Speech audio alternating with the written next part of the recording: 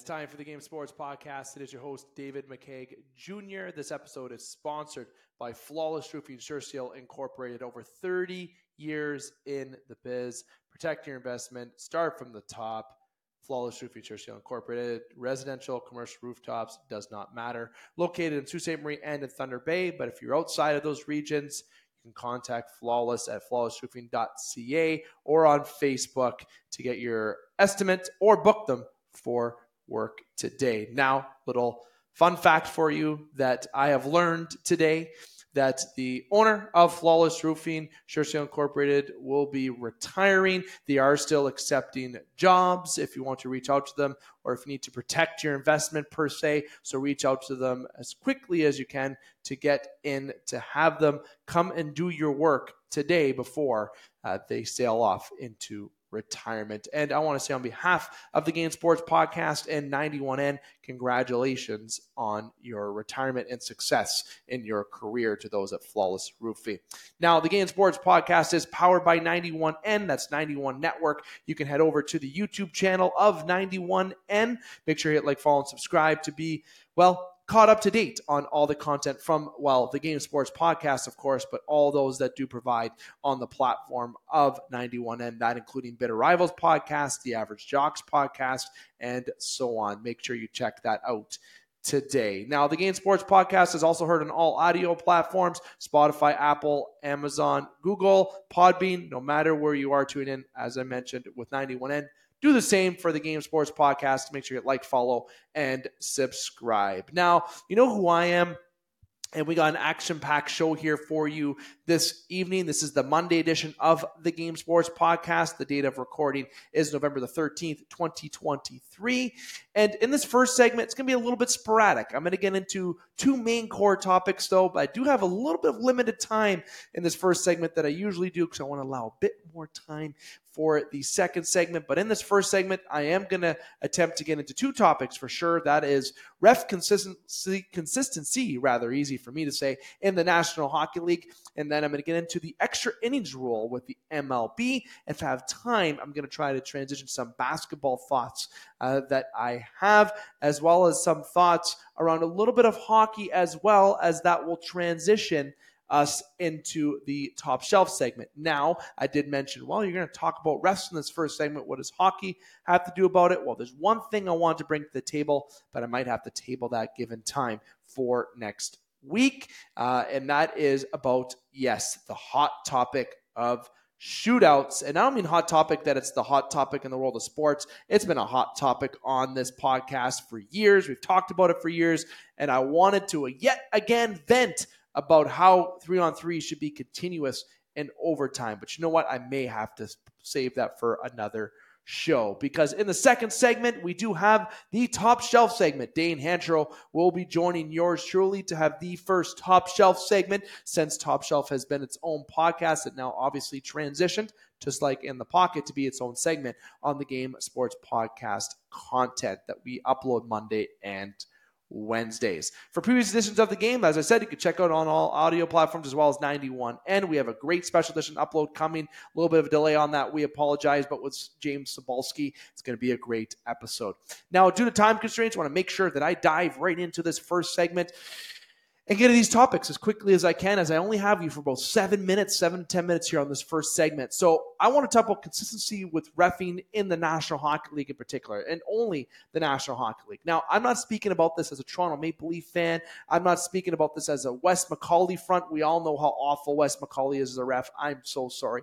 Despite if anyone disagrees or how entertaining he is, yes, a little bit of bias on that point because of Toronto, but because of a ref, he does feel like I feel anyways, that he has the power to dictate the outcome of a game. Now, fully going to tell you that I do not like bashing the refs or pointing fingers at refs. I'm a full supporter of refs. I'm in belief of standing behind them, because especially when it comes to the minor hockey ranks, as they devote their time and not get paid. But nonetheless, when they do get paid and they're at the professional level, we should try to have the best officiating on the ice or on the field or on the court or umpiring on the diamond, whatever it may be. And I feel like the NHL is a little bit behind, but there are ways that they can improve it. It's from enticing at a young age, from both a payment end, but a good athletic camp end. Yes, they do have camps. They do send them away for training, but I feel like the training could be a bit more in depth. In a recent research that I've looked into, there's a lot of basics studied.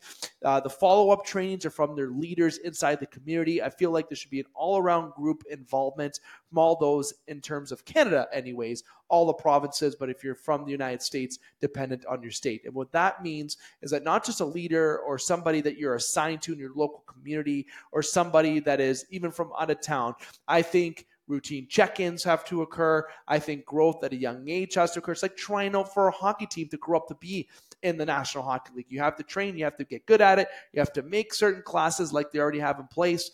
But the training has to be a bit more strict. From my research that I've looked into, a few referees that I will remain nameless, and no, none from Sault Ste. Marie. If you're getting any ideas to something you think that I know or that you know, nonetheless, referee training needs to up the ante from the younger age and also make it more enticing to those. And truly, I think those who are ex-hockey players would make really good referees, in particular those who have played in the major junior levels and up, and if they didn't make it further. I think because they played the game, the awareness of the game is there, that's a little bit of a step forward. It's just like those in the role of the media, those who have a name, who have played the game, they're the ones that get in front of the TV more quicker than some of the others. Nonetheless, the refereeing in the National Hockey League, that's what I need to get to here. The consistency is not there. What's a tripping call? What's a hooking call? Look, I do not know anymore. Everything seems to just be all over the map, especially, yes, and I'll say his name again, if you're Wes McCauley. And I'm not referring to anything of a particular game or point. Yes, I can look at Toronto last year against Florida when the defenseman of the Toronto Maple Leafs stick was held. Or I can look at the year before that with Justin Hall's pick and roll, quote unquote, when John Tavares scored in Game 7. Or you can look at other series as well. I'm not just pinpointing Toronto. And I'm also not calling out the refereeing from the recent Toronto-Vancouver game when there's instigator penalties, because those were instigating penalties, but they were great if you're a Toronto team because it bonded them together. But I digress.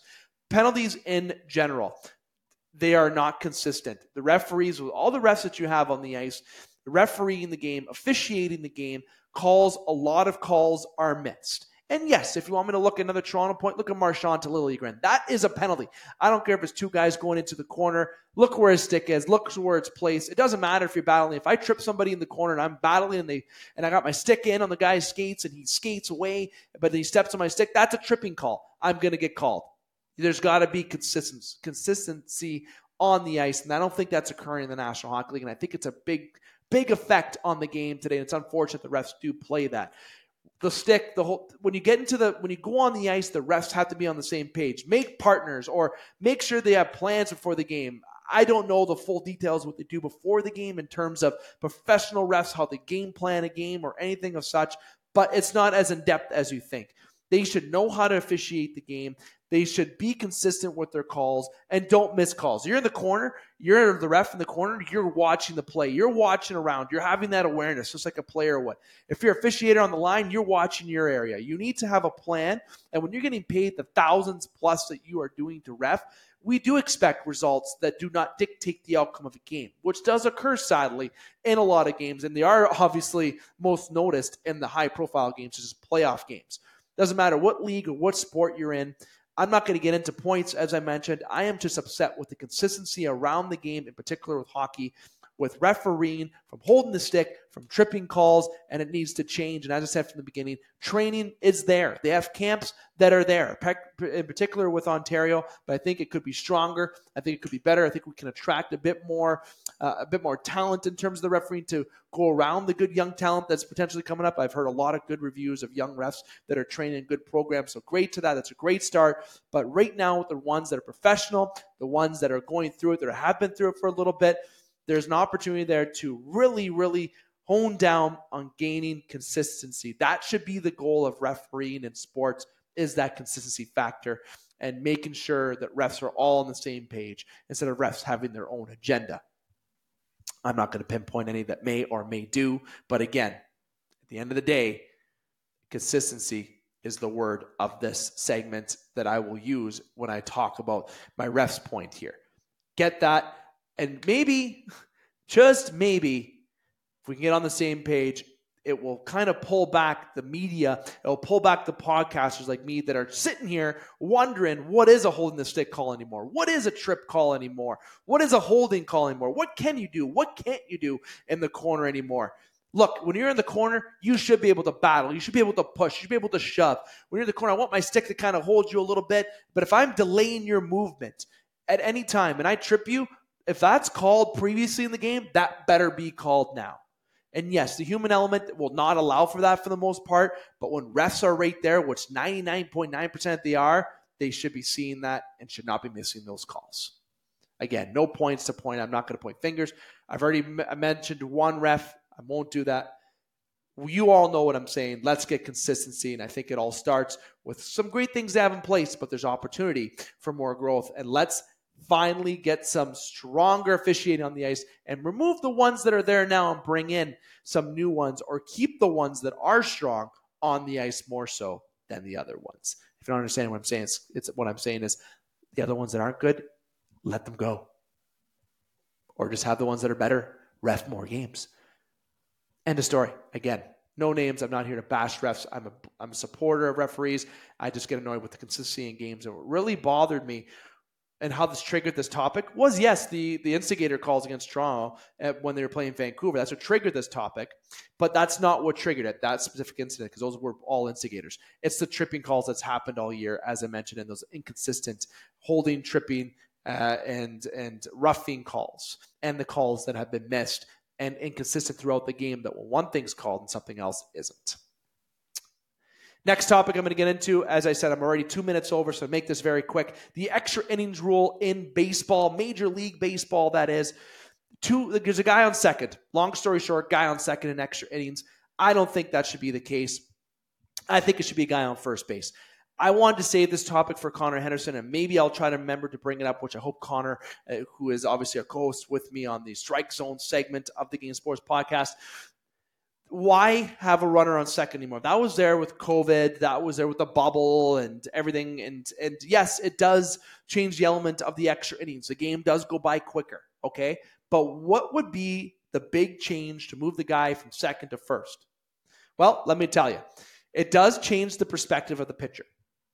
It does ease a little bit of pressure off the pitcher, which may be not what they want, but it does increase pressure on the catcher and on the infielders that are playing second and first base rather.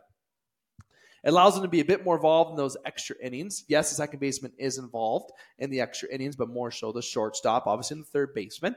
It allows the opportunity for those who are on first that maybe they do have to steal from first to second. Now the catcher's a bit more involved. Instead of the guys stealing from second to third, which you won't see as often from first to second.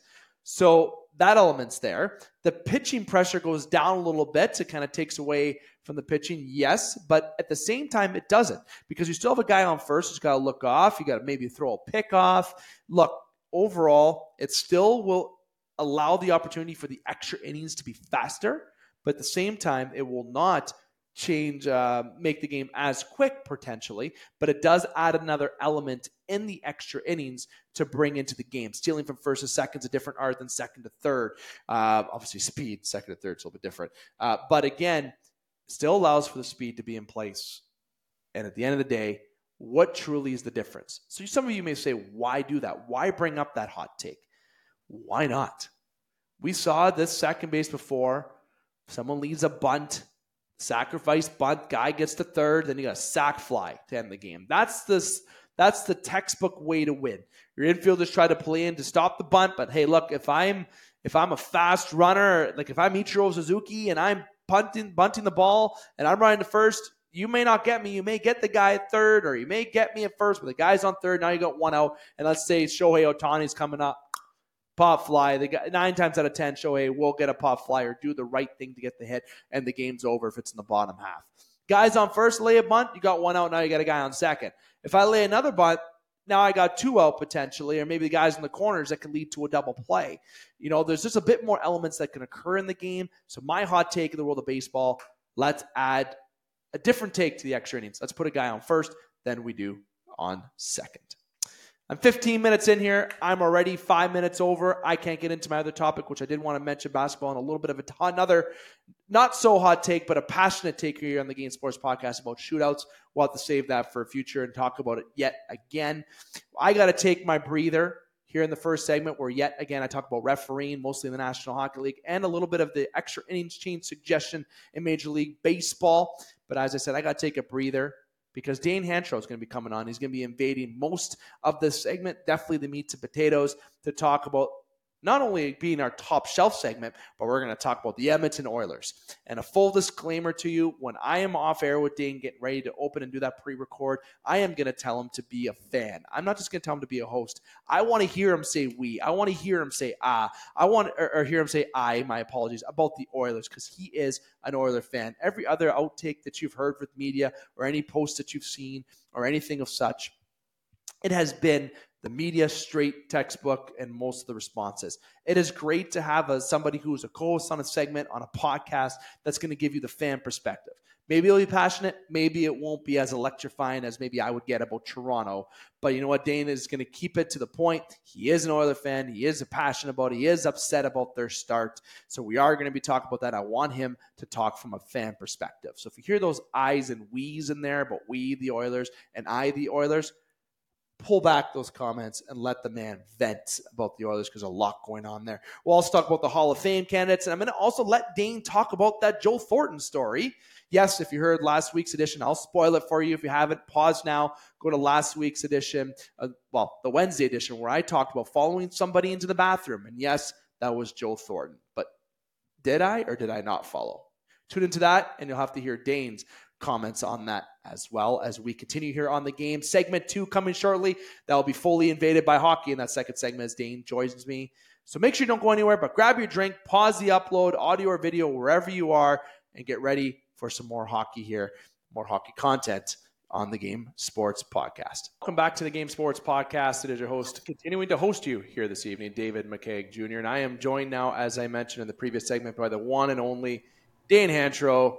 Dane, my friend, I need to ask, how are you doing today? I'm okay. We got a big game tonight. See how it goes, 8:30. New coach. We'll talk about that later. If anyone needs to know... Sports have not been kind for the most part. Michigan's doing well. Big game. Going to be there in 2 weeks. Very excited for that. So positive. Yeah. If anyone needs to be reminded, Dane Hantrow is a Edmonton Oilers fan. He's also an Atlanta Falcons fan. He's also a, why am I drawing a blank? St. Louis Cardinals fan. And, well, he mentioned who he cheers for college. Obviously, that's not the worst of all scenarios. Am I missing anybody? Arsenal.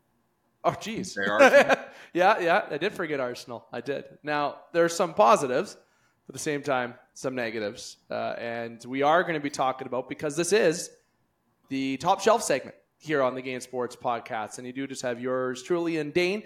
Our usual contributors, Alex Parr, Brendan Brooks, or Justin Heichel are unable to join us. And we'd like to keep it, I wanted to keep this episode between Dane and myself, especially since it's about the Edmonton Oilers for a good chunk of it. Obviously, our top shelf segment used to be its own podcast, but like In the Pocket, it is now transitioned into its own segment within the Game Sports Podcast, as already alluded to in the first segment. This segment continues to be sponsored by Flawless Roofing Sure Incorporated, over 30 years in the business. Protect your investment, start from the top, and is powered, that being the Game Sports Podcast, by 91N. That's 91 Network. Now, here in this segment, Dane and I are for sure going to dive into the Edmonton Oilers. We're going to dive into the Hall of Fame candidates for 2024. And we're also going to talk about anything else hot in topics in terms of hockey that we can get to. Maybe we'll get into a little story that, well, I shared last week. But the first thing I want to share is kind of a random story with Dane. I sent him this on Instagram. There was, and not just the Hall of Fame candidates, there was an uploaded video by Spit and Chicklets, I'll give them credit, by this dog who can hit balls out of midair into an empty net. Now, I have a dog at home that Dane can attest to. His name is Blaze. He's great. He actually likes to hit volleyballs and soccer balls in the air. But to see this next level post by a dog hitting one-timers out of the air. He's better than most hand-eye coordination players that I have seen in quite a long time. This is a very impressive video. Dane, did you get a chance to watch this video? I just watched it, and yeah, I would say the dog's hand-eye coordination is probably significantly better than mine at this point. So, could he play on the Oilers with Connor McDavid? Does he need a line mate? We'll take what we can get right now, Dave. I got to promote that video because I love dogs, okay? And obviously, the Game Sports Podcast loves to be involved with local here in Sault Ste. Marie and all charities in terms of obviously animal shelter, animal organizations such as Northern Critters in Need. Dan and I actually fostered a dog together 5 years ago, and he's here to back that up. That did happen. And the dog is with a great owner. All hope was lost with our dog Kendrick, but he ended up finding an owner. So I had to share a nice little pet story. I think it's a heartwarming. This made my day. This made me look at my dog and say, Blaze, you can hit balls out of the air. I am putting a stick in your mouth, and you're going to start hitting balls out of hockey balls out of midair into empty nets. That'd be even better. Now, Dane, I did promise that listeners last week that I would try to keep the story as short as I could when I talked about my hockey player following into the bathroom story. I'm not going to claim who that was yet. I'll let you tell the story briefly from your side. But obviously, last week was a great episode on Wednesday. Myself and Justin, you could check that out. The thumbnail was fire. Got to give claps to Hannah. She makes our thumbnails look fantastic. Dane, there was a story that I shared last week that I, quote unquote, followed a former NHL player into the bathroom. Would you say that I purposely followed him into the bathroom, or did I have probable cause to go to the bathroom and see this gentleman?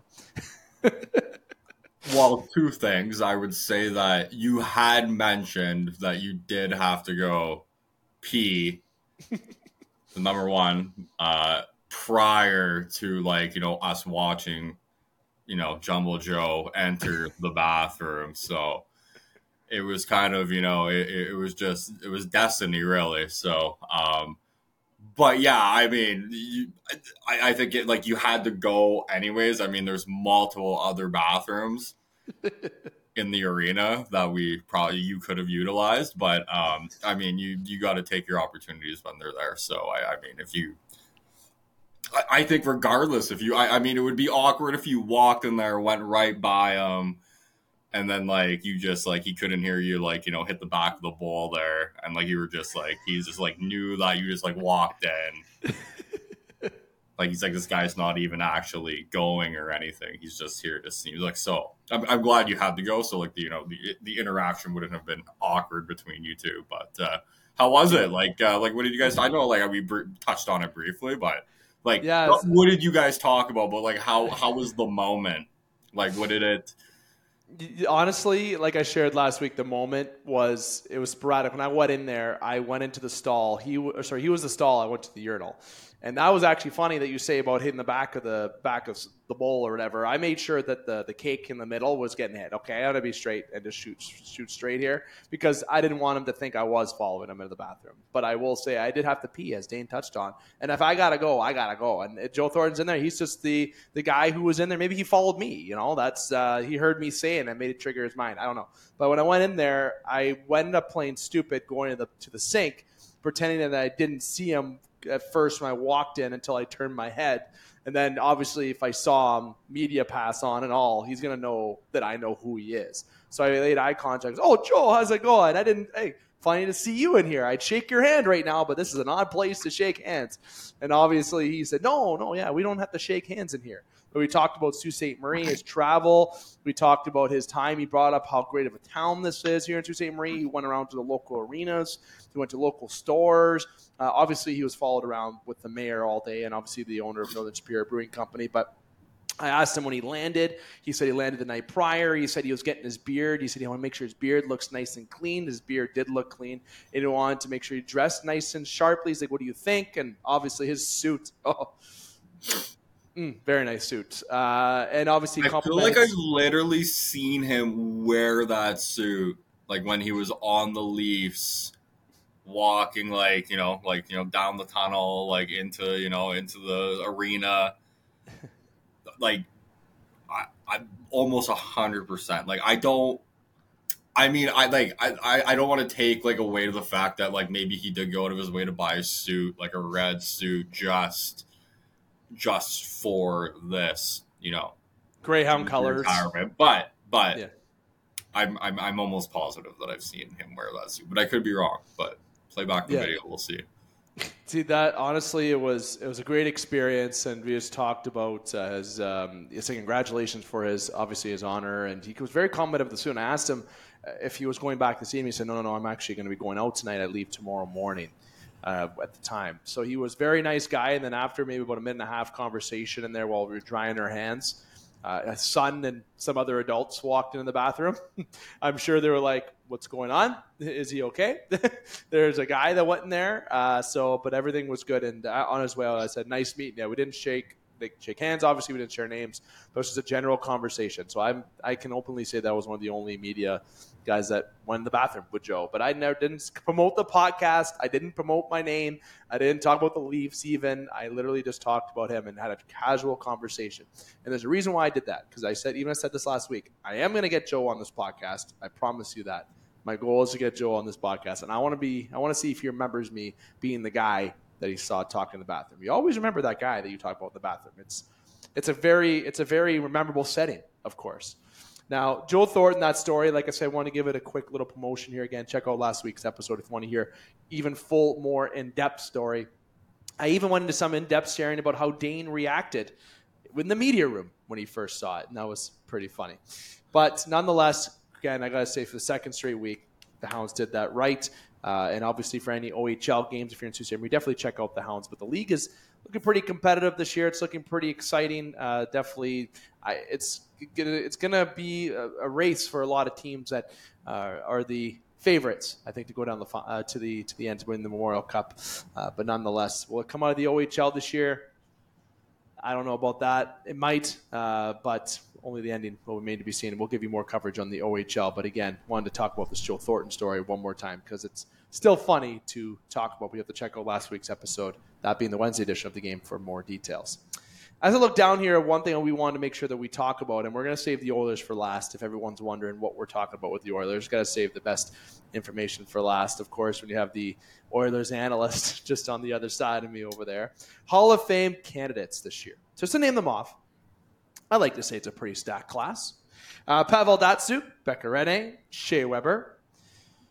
Missed a few, hold on. Ryan Miller, Ilya Kovalchuk, Patty Marleau are your candidates for 2024, as posted by TSN's Instagram page just in the afternoon of Monday, November the 13th. A lot of big names here, Dane. Definitely some guys that, if you played NHL 2004 or you played NHL 08, all the years above from 05 and up, especially with Datsyuk there, there's a good crop of talent. Obviously, from a goaltending perspective with Ryan Miller, Patty Marleau played over 1,700 games, just under 1,200 points in his career as well.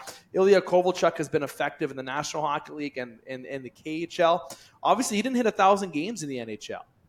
I wonder if that hinders him from being one of the, successfuls over like a Datsyuk, a Marleau, or any of those other guys. But definitely a star-studded Hall of Fame class. Dane, who stands out to you out of this Hall of Fame class for the 2024? I'm just confused as to how Shea Weber been out of the league this long. Like he's been in the league. I mean, a couple years after Datsyuk. Yeah, literally. Weber went out after the bubble, after Montreal lost. Yeah, I'm sure there's a rhyme or reason. Okay, that makes sense. I would say the guys that I like. I mean, Datsyuk for sure. And if you're gonna look at both the goalies, I think,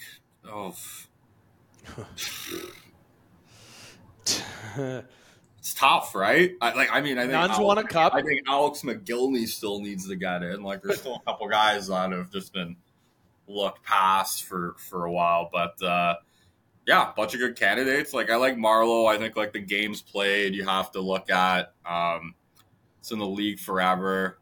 I mean, he never got a Stanley Cup, but he was hoping to get it in Toronto. Never happened. Yeah, well, yeah, so was Joe Thornton, unfortunately. Yeah. You got, was it 3 in and then a builder or whatever? Yep. Okay. Yep. Oh, right. Like Ryan Miller and Pecorine are both very, very good goaltenders. And like, I don't know who's a better goaltender. I mean, Ryan Miller's numbers are better, but like only because he played more games, realistically. Is this a hot take for me to say that maybe Ilya Kovalchuk is not a Hall of Famer? Is that crazy for me to say? He's so good, but like I look and compare to Marleau, the games played, not even close. If I look at him compared to Datsuk, that he has more goals He's than the last Datsuk. guy put in right now out of the Exactly. I almost feel like Datsuk, Patty Marleau, and not Weber. Definitely not Weber, but it's going to be close between Miller and Pekka Rinne, but I would probably go Ryan Miller over Rinne. I think there's a bit more international accolades too with Miller. I believe he's obviously won the silver with the States. I don't think Pekka Rinne's won a gold with Finland. Obviously, Canada was too dominant at that point. So those are my three. Datsuk, but Marleau's got to be the first one in. Marleau, those games played over Datsuk. Only because of games played. Look at Datsuk's played 953 games. Marleau's played 1,700. Man, that's a big stat. Marleau also has more points. Yeah, but I'm not looking at like the numbers. Like you're not. I went to that direction. Did things in the NHL that he invented the deke. He invented things. He invented moves. Literally the best deke of all time. Remember who's in net for that deke? For which one? His first one, Marty Turco. He also did it to Pekka Rinne. Another one in there.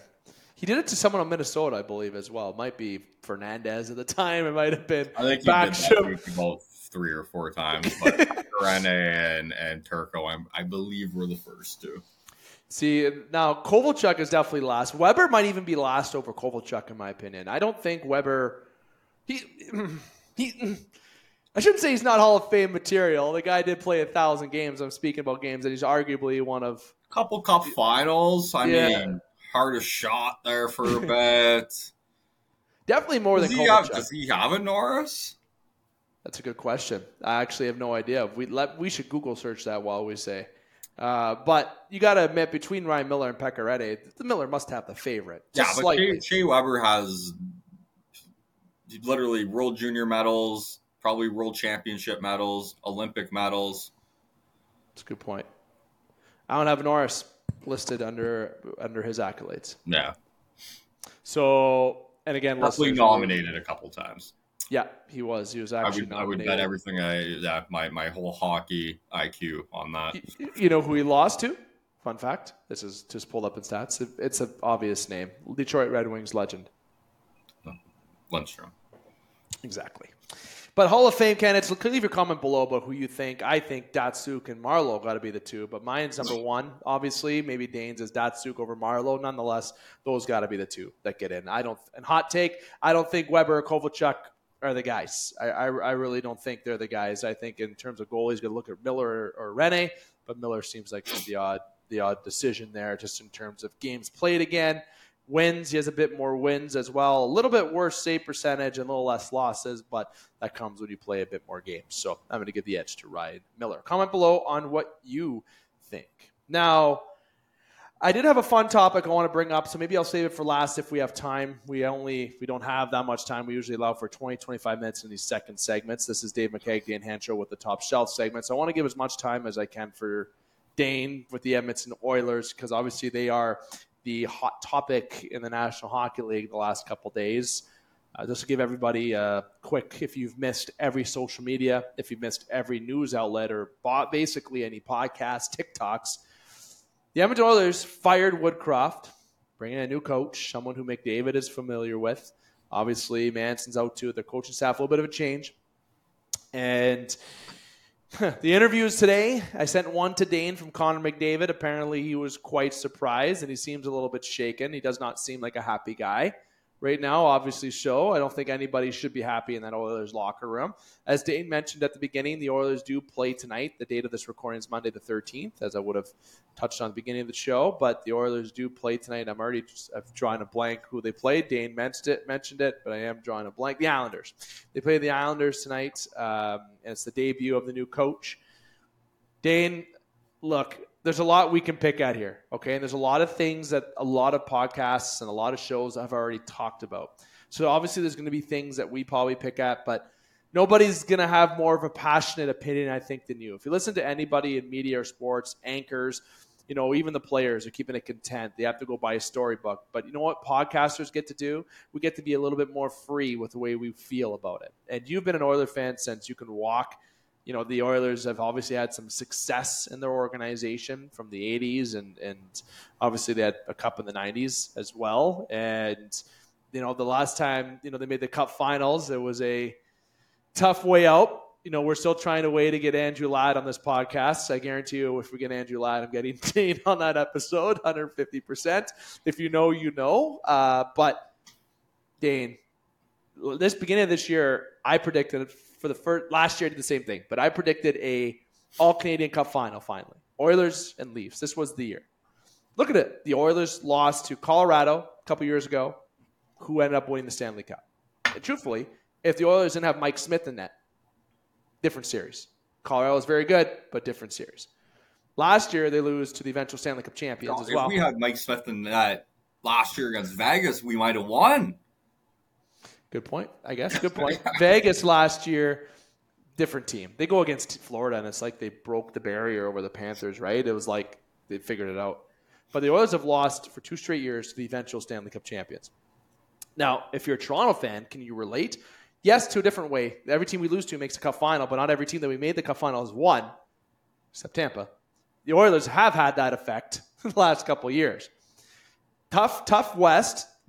I felt it was top-heavy a little bit between, if you look at Dallas, Edmonton, Vegas, Colorado, right? I feel like those teams got to separate themselves from the other teams.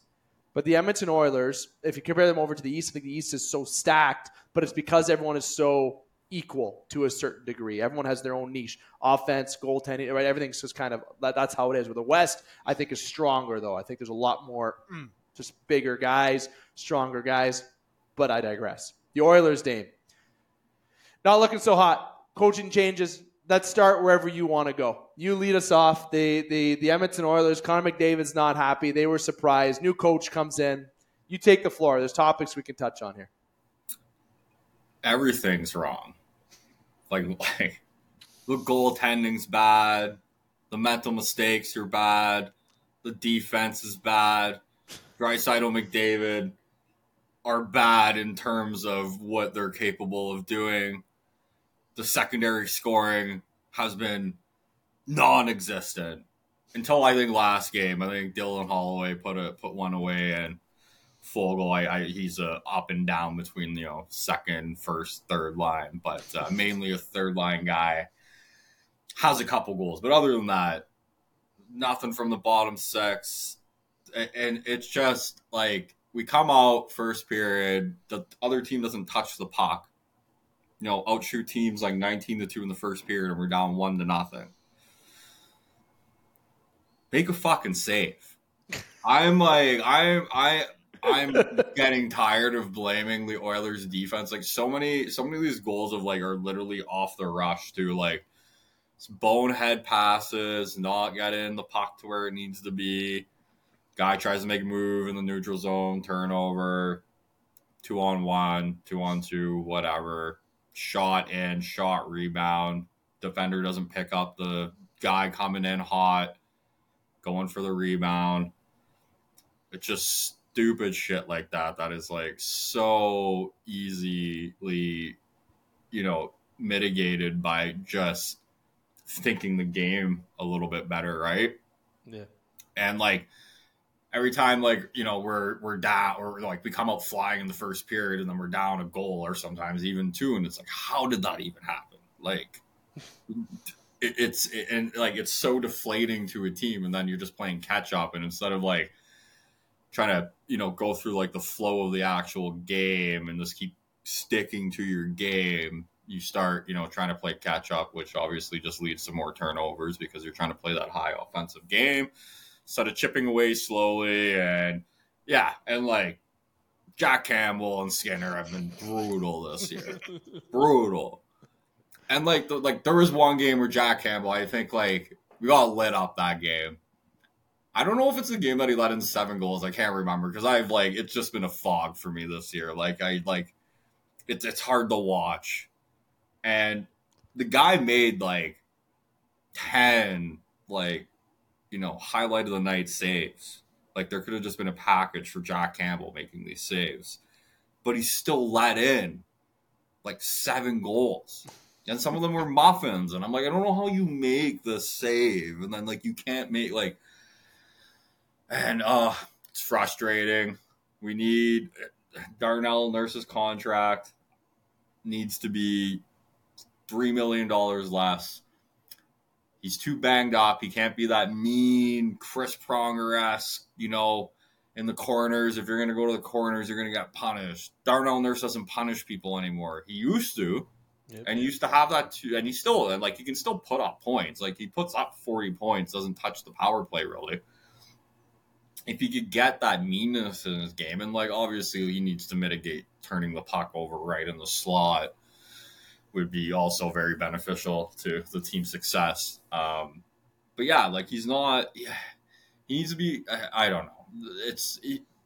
I don't think we're ever going to see the punishing Darnell Nurse that we've seen because I just think the way his body is at this point in his career is just not going to allow him to be that guy, which is he's not worth $9 million if he can't be that guy. Chris Pronger, that guy. And I'm not comparing them as far as, what Chris Pronger brought to the game, but they are similar players in that fashion where they both have some offense to their game, but also are the meanest guys on the ice. And it's just Bouchard.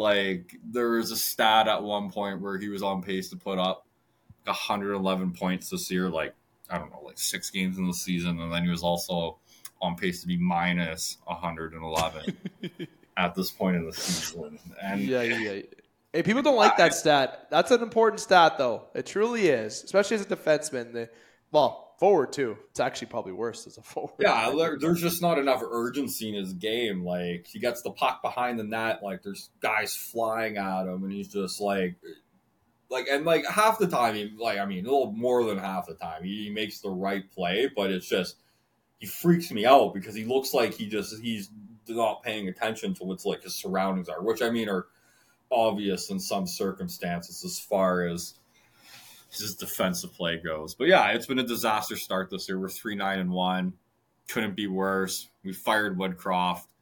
Not a fan of that move at all. Obviously, McDavid said what he said today. Didn't lose the room. We were implementing a new system defensively because teams that have won the cup prior or have had success in the league, Vegas being one, playing a 4-1 system, I believe it's called.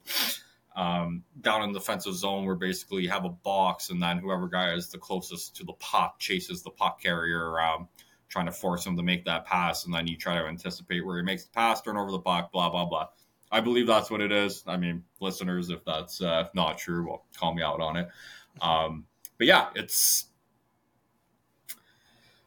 we need to go on a roll here. I wanted to win a division title for once. In my life, we haven't won a division title. Never won a Stanley Cup. We haven't won a division title. 1990, last division title. And that is out of the realm of possibility at this point. Vegas has 20 points on us. 15 games into the season. Well, we're not 15 games in the season. We're only at 13, but close enough.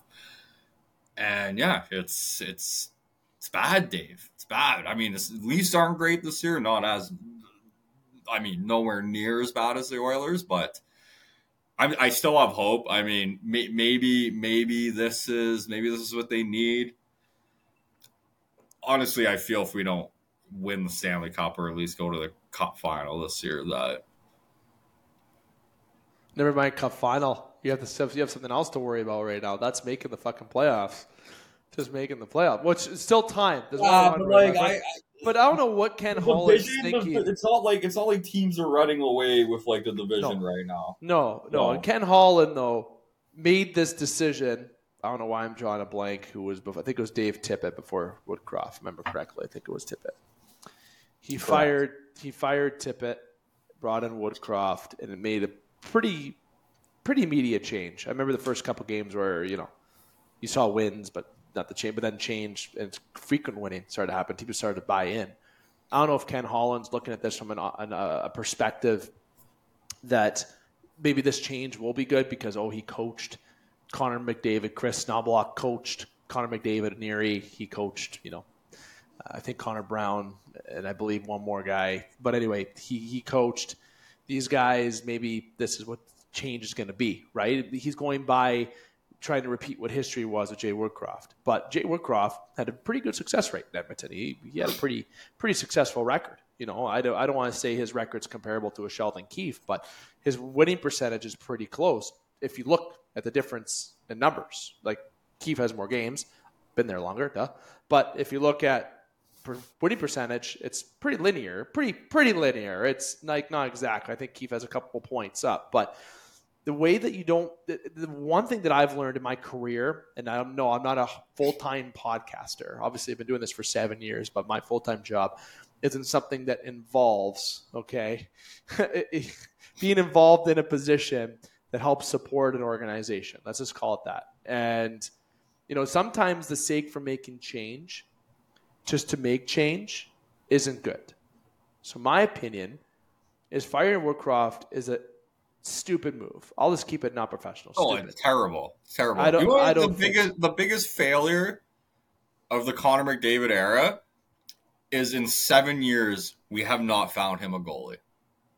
Fact. And there is a goalie that's not waiting in the wings, but available by trade. There's a couple options. My number one is Carter Hart. I've said that from the beginning of the season. I think Carter Hart be a great fit. Let's go bigger. No. Well, Jeremy Swayman. I don't know. There's one guy that is potentially we'd have to overpay significantly for him, which John Gibson. No, it's my boy, but Carter. I'd much rather have Carter Hart. No, UC Saros. Oh, they got that Askarov kid coming. He's lighting it up in the AHL right now. UC has one more year. I mean, I think they'd like to re-sign UC, but I'm like, Nashville's like in this weird place where I don't know what they are. That's another conversation. What are they? You're not winning the Cup. You're not just trying to keep fans. Pick. They're trying to keep fans in the seats, I think. You know what I mean? Like, keep that interest in Nashville, it seems like. You know what I mean? Like, relevance. I mean, they got a good fan base, but I totally get that in that kind of market, right? Like, you have a bad team for 3-4 years. It starts might be getting a little empty. Not Arizona level, but I wouldn't say empty. Mullet Arena's wild. It's gross. I hate that fucking rink. But the Oilers. I love that rink. I will say Woodcroft bad. We need a goalie. We can't just have Stuart Skinner be the guy. He's a backup level right now. Future. Yeah. Oh, absolutely. Future. But and this is the thing. You signed. I'm gonna tell you what the blame is, and this is why things haven't changed there. And I don't like saying this too much because as a hockey fan growing up, and I know we're about 6 minutes overtime here, but story of my life with this show. Ken Holland, I had the opportunity to talk to on the phone. Not now. Hold your phone, everybody. Not recently. This is when he was with Detroit. A friend of mine got in obviously a crucial one of the original members of our sports podcast family. Actually, is on a casual basis now, but was in an accident, and he's a Red Wings fan. And what I ended up doing is getting in touch with the marketing team in Detroit. And I said I wanted to get some goodies for my friend because I'm going to surprise him for a trip. And I ended up actually not talking to that marketing rep. Ken Holland called me because he heard about the story. And Ken Holland, I had about a 15-minute conversation with Ken Holland. This is when Mike Babcock joined the Toronto Maple Leafs as a coach. And that aged very well. But with Mike Babcock, I said, well, thanks. We had a conversation about getting goodies all set up, and we talked about Detroit a little bit, but he wanted to stick to the topic at hand. And I mentioned to him, thanks for Mike Babcock. And he said, don't worry, Detroit will be just fine without him. But point of my story is Ken Holland. I think he's a nice guy because if I talk to him, I feel like what he did for my friend, I have respect for him. I feel like he's a hockey. He's done well in hockey. He's been successful.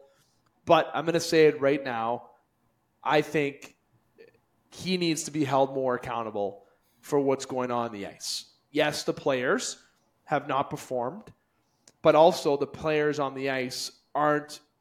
It's not the right mix. I think they need help defensively. And net, that is the biggest problem. Save percentage and goals against will tell you. Then it goes then it goes defense. Then it goes to the forwards. But if you have a good defensive core that can move the puck out of the zone, get speed, McDavid to speed to McDavid on the left side or right side of the ice, open up the ice for Draisaitl, you get back to that play. You get some more confidence on that blue line, some more bigger guys. They're not going to get this guy because he's from Calgary, but someone like a Nikita Zadorov or Chris Tanev, those type of guys that are going to shut down the play, that would be a good fit there. But you got to start from the net out. And that goaltending situation they have right now, Stuart Skinner, I think he has potential to be something down the road, but he's a backup right now. And Jack Campbell, the overpaid. The accountability has to be on Ken Holland. Ken Holland, though, has another title beside his name. And I know Dave knows that title, but let me remind you, listeners, that other title is President of Hockey Operations. I can tell you from knowing people that played in the NHL, that have done management, that is a very hard position to terminate somebody from. There's very limited people that can terminate from that position. It's called the board of directors. There's also VPs, EVPs. Yeah, there's some people behind the scenes you don't know, and the owner, right? Those are the higher ups. Okay, and when you invest into a president of hockey operations, a very secure position, let's just say, okay? Let me give you an example. Brendan Shanahan in Toronto. Has there been success? Yes. Regular season. Any playoff success? Anyone want to answer? No, there has not until last year. Anyone who has the president of hockey operation name? Well, they made the playoffs second round. That's a bonus for Leaf fans. Okay, that's a fucking bonus. Oilers have had success, though, is my point. Which is why I think Ken Holland's a bit more leeway, but why wasn't that leeway provided for Jay Woodcroft? Coach always gets the brunt of the blame, and it truly wasn't his fault. Ken Holland's the problem to a degree. Something had to change because something had to change, and Ken Holland's part of the old boys club. And the fact that we hired Paul Coffey to be an assistant head coach, and I'm pretty sure there's a point where we tried to hire him and he turned it down, he didn't want it, and now we're it's oh you gotta be our assistant.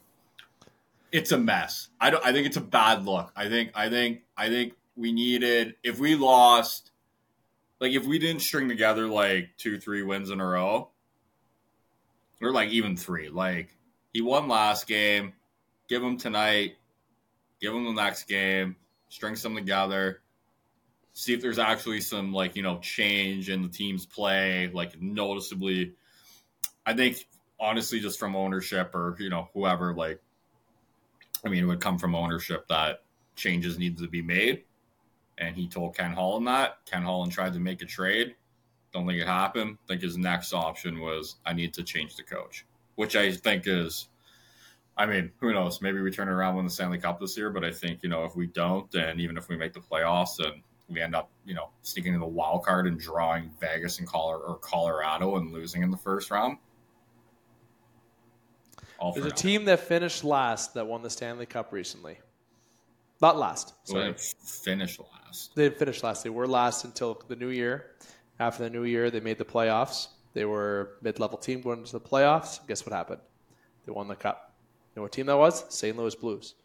Things can happen at any time, but it's hard to battle back in today's. Hey, it's not how you start; it's how you finish. Eh? That's what they say. Yep, that's a lot of ways you can think of that. But we obviously went a little extended here. I am glad that we talked about the Oilers. Now, I want to say the word "we" one more time because I'm going to remind listeners. Obviously, as co-hosts, we talk about teams directly, but I call this the top shelf segment, but I wanted to give Dane the reins to speak as a fan instead of just a host of edition. So when he says we, he meant the Edmonton Oilers if you had no idea. Okay, I know people like to pinpoint those things, but listen, as a Toronto fan, if I'm venting as a fan and take my host hat off here, I'm using that term as well. They feel they have a effect on our lives, those teams that you cheer for. And Oilers fans, look, Dane is pure Oiler fan, right thick and through, okay? Through and through everything. I can't relate. I'm a Toronto fan outside of here. I can relate in different aspects, of course. But right now in oil country, there is a little bit of concern, rightfully so. There's still time to right the ship, but I think they did the wrong thing. I don't think Woodcroft was the right move, but we could be wrong. We've been wrong on the show, but we've been right more than we've been wrong. Yeah, that's cocky, but I don't think Woodcroft was the right move. I think Holland's a question that needs to be thrown out the door. And I think goaltending needs to be addressed immediately and then built from that out appropriately. And there's options to fix it. But we'll see what happens in oil country. New coach. Jack Campbell's in the American Hockey League. Not looking so good down there either. There's a lot of question marks. And it all starts with some of the signings. Ken Holland made some signings that were very questionable. And Jack Campbell's one of them. I said that from the beginning. He's not a $5 million guy. Every fan loves Soup, but he's not the guy. Built from the net out, and I think the Oilers moved on from Ken Holland to be a better asset. Where will Connor McDavid go when his contract's done? I'm just kidding. I'm not asking that question yet. I'm totally not even going there yet. But let me say, I know if I was Connor, and I'm sure Dane will agree, if things don't change this year or next year, what makes him want to stay? We hope the loyalty that he presents as a Canadian is one reason why. And I hope, even as a Leaf fan, I hope Connor does stay at Edmonton. Okay? I truly do. I love seeing that starting, ending type nonsense. I love it. I love seeing him in the West. I'd love to see McDavid against Toronto in the Cup Finals one day. I think that'd be a great story, great for media, but also just for any Oilers fans out there, just so they know that their day is going okay as long as McDavid doesn't leave for another team. But let me tell you, is it a hot take to think that he might leave if the ship doesn't right this year or next year? No. It's not a hot take. It's not a hot take. Yikes. Maybe I'm being just very pessimistic right now, but no, I don't think it's a hot take anymore. Yikes. Dane, any final thoughts before we wrap up? We won't have time to do our fun topic. Just to let you know, I was going to actually do our fun topic about EA Sports.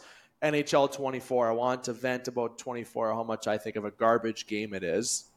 Better not be expecting EA sponsors anytime soon. But going on me. But we will save that for a topic for when Alex Parr is here. As I was watching an old clip today of NHL 12, and it was greater than NHL 24. Love it. But any final thoughts about the Edmonton Oilers before we wrap up our top shelf segments? Just looking for a good effort tonight, That's it. A W would be a bonus. A solid goaltending performance by Stewie. Back-to-back games. I mean, didn't have that many shots last game. I think he had 18 shots, had 17 saves.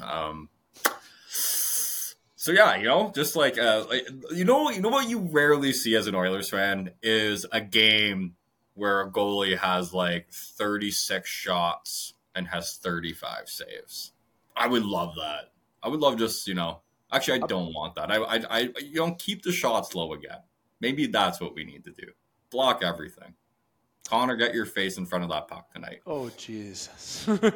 He does not look lose a chip or two for the boys. That would rally the boys. Connor fucking takes a puck to the face that he blocks. Loses a couple chibs. You want to show leadership and fucking turn the season around here? Take one to the face like Doug Glatt and then score a goal with it. Oh, right off the face. Or block one, save one, whatever. And that's using your head. Dane, I feel for you and I feel for all Oilers fans. Questionable moves made by Ken Holland for sure. We will see what happens in the coming week, let alone couple weeks in oil country. As Dane and I sit here supporting our Movembers. Yikes, already getting itchy on this end a little bit. This has been the Game Sports Podcast that you've been tuning into. We are a total of 15 minutes over in this segment. Wow, we can never stay on point, but that's fine because our limit is to keep the podcast under an hour. And we do that. But nonetheless, it's been David McKeag with the Game Sports Podcast. This has been the second segment of the episode, the Top Shelf segment, here on this Monday edition of the game. And this has been Dane Hancho joining yours truly, talking everything hot topic in hockey, but most notably about the team that he cheers for, the Edmonton Oilers. And we got a little fan perspective instead of just some analytics from a host of a podcast. love that. That's the niche. That's the different quality that you get here on the game. Dane, thanks for coming on, my friend, and I wish you well mentally, and just I hope you can sleep more than 6 hours a night because of this team. I have nothing to say. I'm just if it's bad in the first period, I'll probably just go to bed. ESHL is always waiting, my friend. No, I'm just going to go to bed. Again, this has been the Game Sports Podcast, powered by 91N. Also, this episode has been sponsored by Flawless Roofing Sure-Seal Incorporated. If you're on video, you see me pointing to the calendar. As I mentioned at the beginning of the podcast, Flawless Roofing, the owner is actually retiring. Congratulations.